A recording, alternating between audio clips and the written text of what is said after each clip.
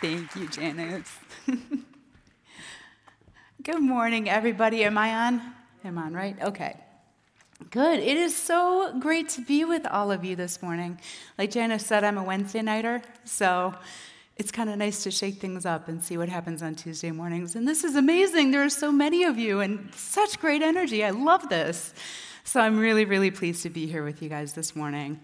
And of course, as you all know, the last few months we've been working our way through Ruth Childs Simon's study on preaching truth to ourselves. And this week, if you did your homework, she kind of asked us to put all the ingredients together and make a stew, right? Kind of bring everything together. And those ingredients that she's been talking about, of course, are resting in God's character, rehearsing your identity in Christ, responding in faith, and remembering his provision. Now, I sincerely hope that all of us have learned through the course of this study to speak more kindly and with more biblical truth to ourselves. I really do believe that I have. And so now, as we're nearing the finish line of this study, I would like to just talk about one component of that I find especially important. And that is just simply this, just simply remembering. Remembering when God called us out of darkness, remembering the times when God made a way for us, and remembering the purpose that God has for our lives. Now, did you guys enjoy this study as much as I did? I absolutely loved this. I loved her artwork throughout this entire book, and I was just so blessed by kind of the creative and flowy way that Ruth's mind works. She painted such beautiful images for us of gardens and seasons, as she worked through Colossians and talked about preaching truth to ourselves. And as I stand here, I have to confess, one of the reasons I appreciate that is because I am not much of an artist. Not at all. I am very much more of a concrete thinker, which is why as we talk about remembering today, I'm going to be talking about rocks. So let me start off by telling you a sweet story about a rock. So this past August, my husband and I had to do something really, really hard. Janice mentioned we've got boy-girl twins, and we had to send them off to college for their freshman year this past August, which was really, really hard. Anybody feel my pain? Yeah, some of you have probably sent kids off to college. Here they are. That's Natalie and Sam. Praise God, they're at the same school. And so as the summer went on, just the anticipation of having to say goodbye was just building up, and it was just kind of torture. And as we got closer to that August date, we kind of panicked and planned this last-minute family trip, just like grabbing onto those last moments with them as a family, right? So what we did, the week before we took them to school, we flew to Boston, we rented a car, and we drove up the coast to Maine into Acadia National Park, which is where we are there. Anybody been there? Yeah, it's beautiful, isn't it? Anybody have that kid that's always making faces in the family pictures? Or teenagers where the family pictures are always at that weird angle? So there we are at Acadia. And while we were in Acadia, my daughter Natalie, so she's got the brown hat, she had the most just sweet and incredible thing happen to her. What happened was her boyfriend Michael and his family had been at Acadia literally just days before us, just 3 or 4 days before we were there. And being the sweet and clever boy that he is, he decided to leave behind a gift for her to find when we got there, knowing that we were just 3 or 4 days behind. So he was kind of scheming with my youngest, Vivian, and he found a place and he left this gift for her, and then he sent her a text and told her where it was. So we didn't tell Natalie about it, but Vivian knew, where we were going to be able to find it. And so we had this whole plan, right? And again, he's a clever boy, so he decided to leave it on Bar Island. Anybody, who went to Acadia, I don't know if you even know where Bar Island is. I didn't ahead of time, but here, let me explain. So here we are standing on Cadillac Mountain in Acadia National Park, and if you look down the hill, there's a town there. I don't know if you can see the town, but that's Bar Harbor. And then just off of Bar Harbor is that island. That's Bar Island. And what's really cool about Bar Island is that when the tides are in, it's totally cut off from the mainland by I don't know how much water, but it must be deep because we saw huge yachts passing between the island and the mainland there. But during low tide, the water totally recedes. And here's what happens. It leaves behind this broad, strip of land. It's about a half mile, and just this broad beach of totally dry ground, so you can actually walk over the island on dry ground. And people do. People wait for low tide, and they come, in droves just to walk over to the island. So that's what Michael and his family had done when they were there before us. And on the far side, there's a beach. That's the first thing you come to on the island. So what he did is, while he was there, he found a flat stone, and he carved a message on it for Natalie. And then he left it in a place where we would be able to find it. There was a kind of a tree off by itself and a piece of driftwood, and he put it in the sand, and then he built up a rock tower around it. And then he told Viv where to find it. So the day came, we were out there, we waited for low tide, and we all walked over there as a family. Didn't tell Natalie what we were doing until we got over there. And then when we got over there, Vivian let her in on the secret, right, and told her where to find this thing. Well, Natalie had absolutely no trouble finding this thing that Michael had left behind. So she ran over, she found the tree, she found the fallen thing, and then, the stone tower had fallen down, so she dropped to her knees and she was pulling stones away, and then she came up with it. She knew that this was her gift because she found this stone that he had carved a special message on for her. You guys want to know what the message was? You ready? It was this. He said, "Hi, Nat." And it wasn't a wordy message, but it didn't need to be, because for her, it may well have been a sonnet. You can tell she's been crying there. Quite honestly, I'd been crying too. It was such a sweet moment for her. Because in that moment, she knew that the love of her life had left that behind for her, right? And even though they were 1,500 miles apart at that time, she felt his presence right there on that beach with her. But more than that, just looking at that rock, she felt seen and remembered and so treasured and so loved. And of course, she brought the rock home with her. It was her favorite souvenir of the whole trip. And now she keeps it in her dorm at college, like this, on her desk, next to a picture of the two of them. Now, the two of them go to different schools in different states, which is really hard. But despite the distance between them, that rock reminds Natalie every single day of the love that they have for each other. And remembering a time when Michael did something beautiful for her in the past brings her comfort and gives her confidence in their future together. Isn't that sweet? Don't you wish you were 19 again? So that brings me to my first point today, which is remembering when God called you out of darkness.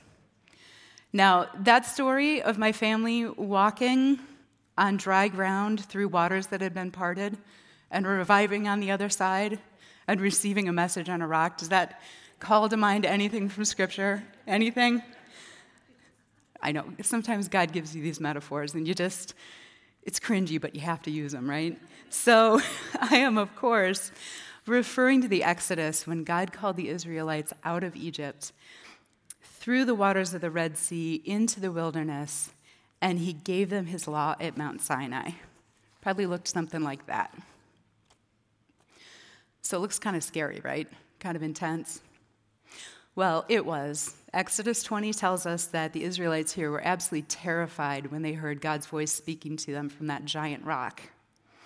However, despite the drama of this moment, I would like to actually argue that this was a lot more similar to this scene than you might think. Are you seeing it? No, not so much. Well, there at Mount Sinai, God did for the Israelites what Jesus does for us. He rescued them out of darkness, and he invited them into a relationship with himself.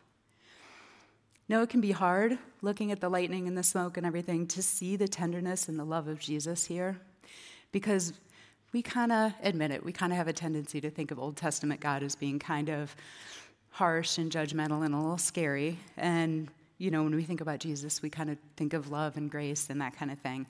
However, Paul doesn't let us get away with making that distinction, does he? We've seen it in our study. If you guys remember, Paul makes it clear that the Father and the Son are one and the same. In Colossians, as we studied, he tells us that the Son is the image of the invisible God, the firstborn over all creation.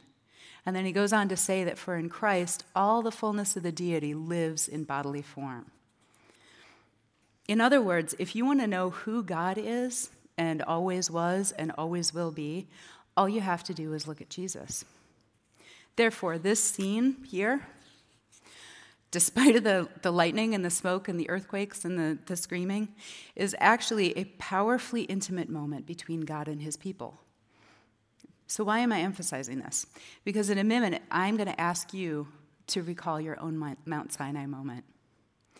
But first, in order to help kind of see it, we need to understand who the Israelites were at this point. And hopefully that'll help you see the grace of Jesus in this scene.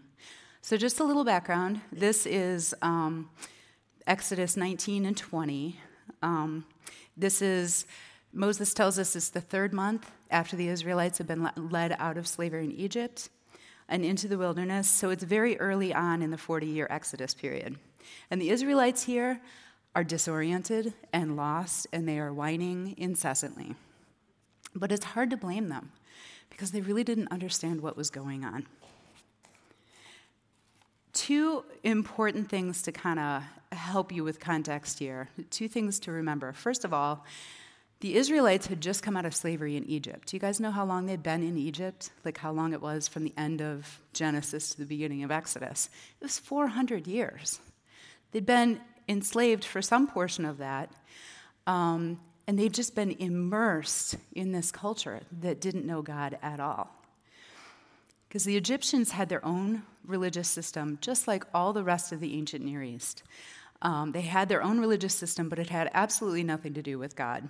They believed that there were gods and goddesses for everything. So if you guys heard Cheryl a few weeks ago talk about when she recently experienced the Balinese Hindus and how they were seemingly spending their entire days just trying to appease their gods and care well for their deceased relatives and that kind of thing. That's a good picture of what the ancient Near East would have been like. So they were spending all of their time and energy trying to serve and appease their false gods. And the Israelites were slaves in that culture for 400 years before God called them out. And then the second thing I want you to remember is that at the time of the Exodus, the Israelites didn't really seem to have much to go on to know who God was either. I don't know if you've ever really thought about this, but it's kind of key to understanding this scene. We don't know much about what happened while they were in Egypt. However, we do know for those 400 years, they were living in a kind of exile. They were away from the land that God had promised Abraham centuries earlier, just waiting for that promise to be fulfilled. And at this time, God had not yet given them most of the things that would define them as his people and give them something to organize themselves around. So if you think about it, at this time, they had no written scriptures at all. Genesis hadn't even been penned yet because Moses would be doing that in the wilderness. They had no religious festivals to celebrate. They'd just been given Passover, but they didn't have the things that they would use to organize their year. They had no synagogue, no temple, no tabernacle yet. They had not yet been given the 10 Commandments of the Torah to tell them what God expected of them. So in short, it seems like they didn't have much of an idea of who God is and how to be in relationship with him. So here's what I'm getting at. There was a time before this moment on Mount Sinai when the Israelites were lost in exile, not knowing who God is or how to be his people. And they were living as slaves in a culture that didn't know God and certainly wasn't looking for him. Does that resonate with any of you? Does that sound familiar? So thinking back to a time before you placed your faith in Jesus, can any of you guys relate to the Israelites here?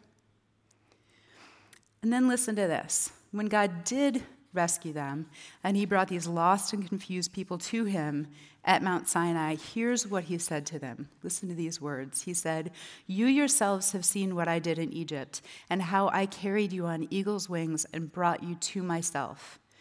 Now, if you obey me fully and keep my covenant, then out of all the nations you will be my treasured possession. Although the whole earth is mine, you will be for me a kingdom of priests and a holy nation."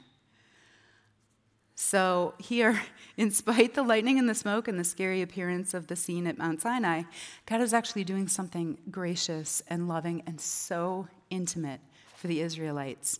Kind of like this, but on an infinitely larger scale. Here's what he did. He came down from his place in heaven, and he met them in the wilderness. He called them by name. He introduced himself as the one who had rescued them out of slavery. He claimed them as his treasured possession, and he invited them into relationship with himself. Now, if you have given your life to Jesus, there was a time before you knew him when he was watching over you and protecting you, just waiting for the day when he would call you out of sin and darkness and into relationship with him and call you his own treasured possession. Paul would describe it like this. We saw this in Colossians. He would say, "Once you were alienated from God and were enemies in your minds because of your evil behavior, but now he has reconciled you by Christ's physical body through death to present you holy in his sight, without blemish and free from accusation." This scene at Mount Sinai became the moment that defined the Israelites as God's holy people. And today, I'd like to challenge all of you to meditate on your own Mount Sinai moment, that time when God delivered you out of sin and darkness and called you his own, before you were even seeking him. I encourage you to solidify it in your mind and just mentally carve it into stone. And remember it often as you preach truth to yourself about who and whose you really are. Now, Nat wasn't the only one who had something really amazing happen to her on that trip this summer. Like I said before, August was the time that all moms dread, right? I mean, it was awful leading up to that day when we were going to send our kids out into the world. And I was nervous, and I was anxious, and I was just clinging to those last days with them, thus the last-minute family trip, right? But then God stepped in, and he made a way for something truly just incredible and unexpected to happen to me. So a little background on me. I graduated from college in 1995, and since then I've kept in touch with only 3 friends, my 3 closest friends from college. They're Kristen, Kelly, and Sean. And in the years since we graduated, you know, we've all spread out all over the country. We've moved around and that kind of thing, and life happens. So we don't see each other very often. We stay in touch. But it has literally been 17 years since all 4 of us were in the same place at the same time. Now, Sean lives in Boston. And I knew this, of course, when we were first planning the trip, but I really didn't intend to try and catch up with him because I know it was going to be a fast and furious trip, and I really didn't want to take away from our family time. So I hadn't planned on reaching out to him. But then, 2 days, 48 hours before we got on that plane to fly out there, I just woke up with a burden on my heart to reach out to him. He and his family have had a really, really hard time this past year, and I just felt like, you know what, I should reach out to him and let him know we're in town and see if we can get together with them for dinner. And maybe I could, in some small way, bless him and, you know, kind of help him. I haven't seen him in 14 years. His wedding was the last time I saw him.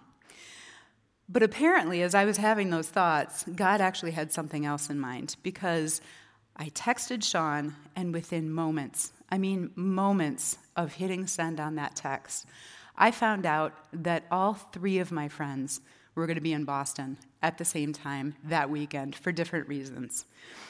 48 hours before we left. Can I remind you, this was a last-minute family trip on our part. We hadn't been planning this for months. I had no idea they were going to be there. This was 1 week before we were taking my kids off to college. And again, it's been 17 years since we'd all been together at the same time.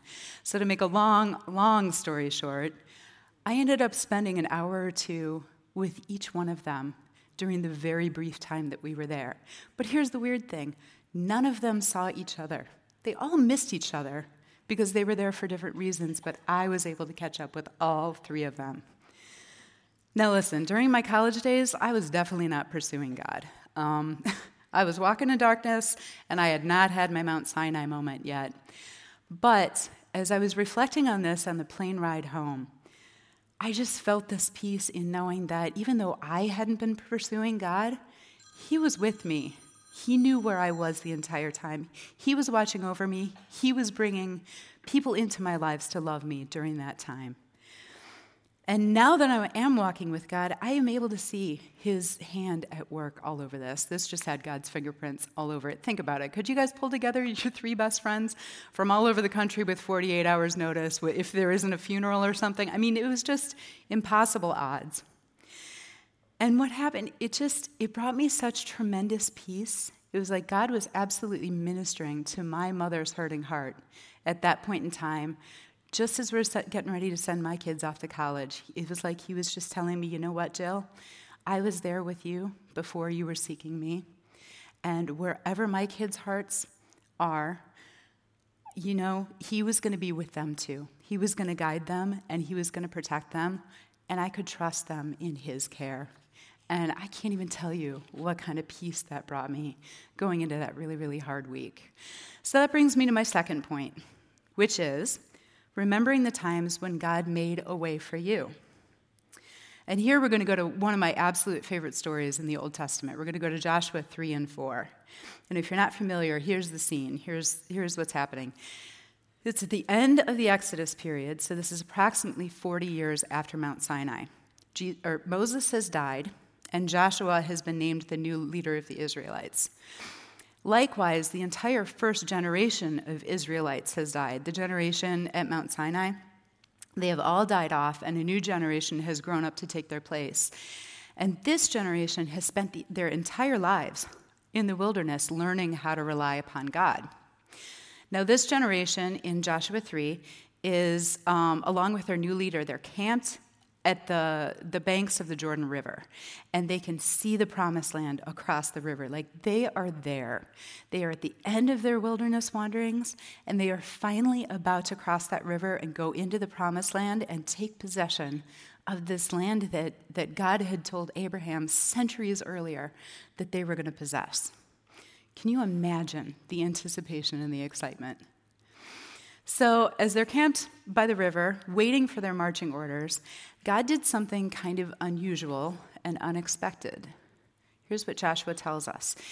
Joshua tells us that leaders were sent through the camp to tell the people to watch out for the priests to set out carrying the Ark of the Covenant, and when they saw the priests set out with the Ark, they were to fall in line and move out behind them, which doesn't sound so unusual, right? Except that if we go to Numbers 2, we see that when the Israelites were in the wilderness, they always traveled with the priests and the Ark of the Covenant in the midst of their pack. So when they would be on the move, 6 tribes would go out ahead of it.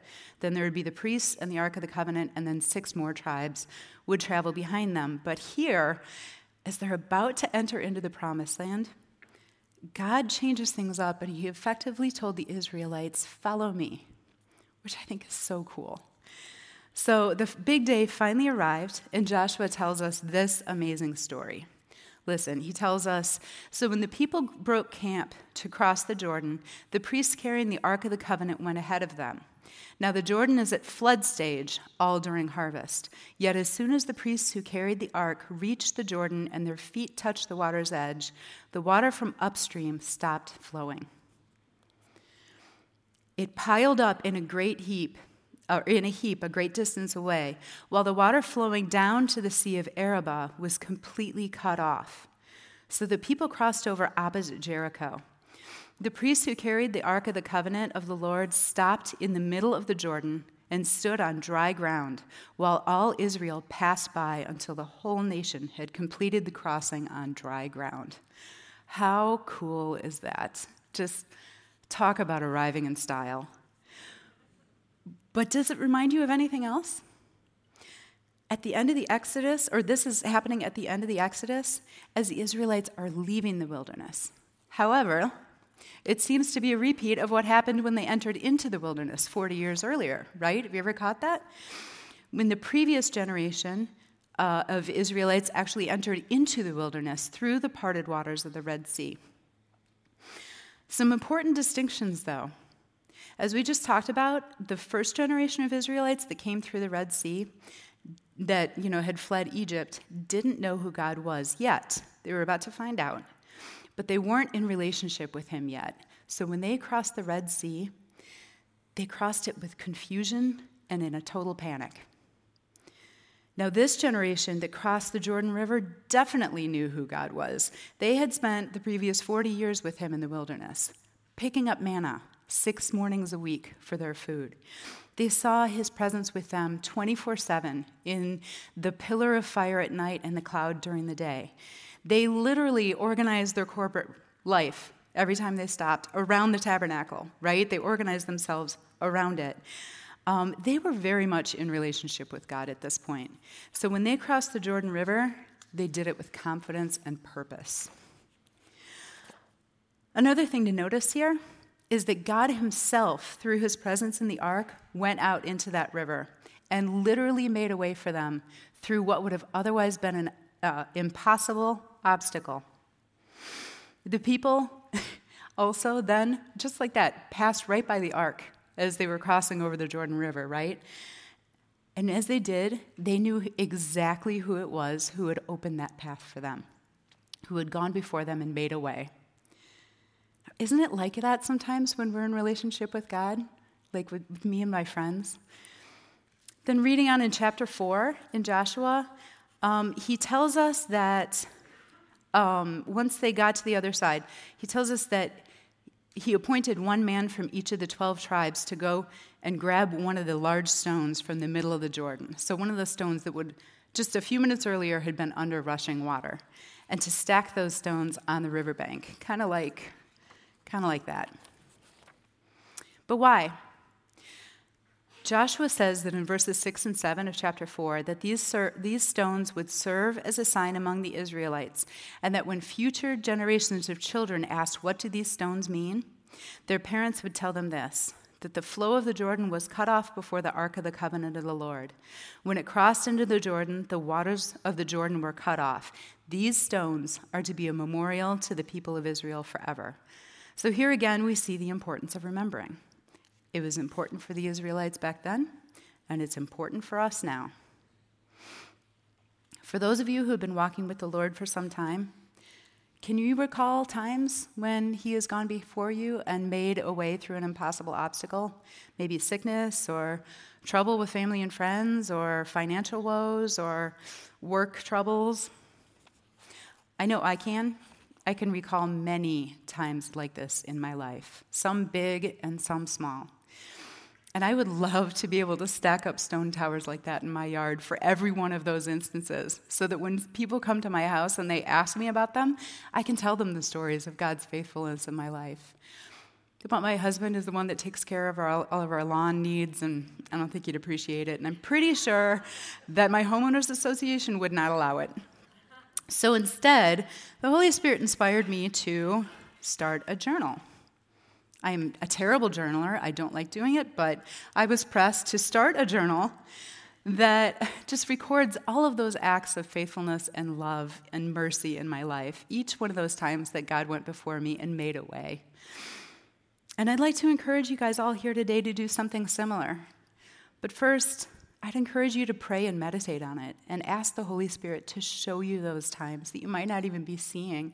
He'll show them to you. He wants to be known by you. And then record them and treasure them in your heart. And as you practice preaching truth to yourself, tell yourself those stories over and over and over again, because reminding yourself of God's faithfulness to you in the past will give you confidence in your present circumstances and courage to face those future challenges. Now, a few years ago, I discovered a podcast called The Unfolding. Anybody know what The Unfolding is? Love The Unfolding. And I started listening to it while I was walking my world's most adorable dog. And if you don't know what it is, each episode is a different person telling an incredible story of God's faithfulness in their lives. Every story is unique, featuring people from different parts of the world, different walks of life, different ages, different circumstances, different religious backgrounds. But the common thread is God entering into the person's circumstances and changing their lives. And each story has an incredible impact on me. Some bring me joy, some make me cry, but all of them remind me of the magnitude of God's goodness and kindness and creativity as he works in our lives. And all of them strengthen my faith and help me to see God's hand in my own life by hearing other people's stories. I never get tired of listening to them. In fact, I have to confess, I've become a bit of a testimony junkie. Which brings me to my third point, which is remembering the purpose that God has for your life. So I'll wrap this up today with one final image from Scripture, and this is one of my favorites from the New Testament. It's short and sweet, but it's very powerful. In his first letter, Peter paints this picture. He says, you also, like living stones, are being built into a spiritual house to be a holy priesthood. Living stones. First, we saw at Mount Sinai as the place where God meets us, right? And then we looked at the stones in Joshua as a way of remembering his faithfulness. But here in Peter, we actually become the stones. According to Peter, our lives become the building blocks for God's kingdom. But we're not just living stones, though. If you heard, Paul said that we are to be a holy priesthood. And if you recall, back at Mount Sinai, God declared that Israel would be for him a kingdom of priests, right? So it's important for us to understand that God rescued and called us for a purpose. It wasn't just for our own good, not just our own benefit. We actually have a job to do. We are to be kingdom builders and his witnesses on earth, to spread the gospel and the love of Jesus throughout the world. And an important way that we do this is by sharing the stories of God's goodness in our lives. Like this. These are all stories of my life, but God is the subject and the star of each and every one of them. So they are meant to be shared to help strengthen and encourage others. This is how God uses us to build his kingdom temple. If you remember, the stones are used in building a structure. They are there to support the others, to keep the others from shifting and falling, and to connect, to make something so much bigger and more beautiful than any one of those stones just standing by itself. So friends, as we wrap up our truth-filled study this week, I would like to encourage you to remember the stories of God's faithfulness in your life and share them with others. Maybe start by sharing them in your small groups today. And like living stones, we will be built together into God's spiritual house, and his kingdom will spread on earth. Will you pray with me? Lord, we don't ever want to forget your kindness, goodness, and faithfulness toward us.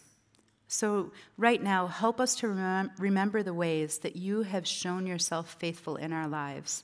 Fill us with gratitude that flows over into every area of our lives and strengthens the faith of those around us.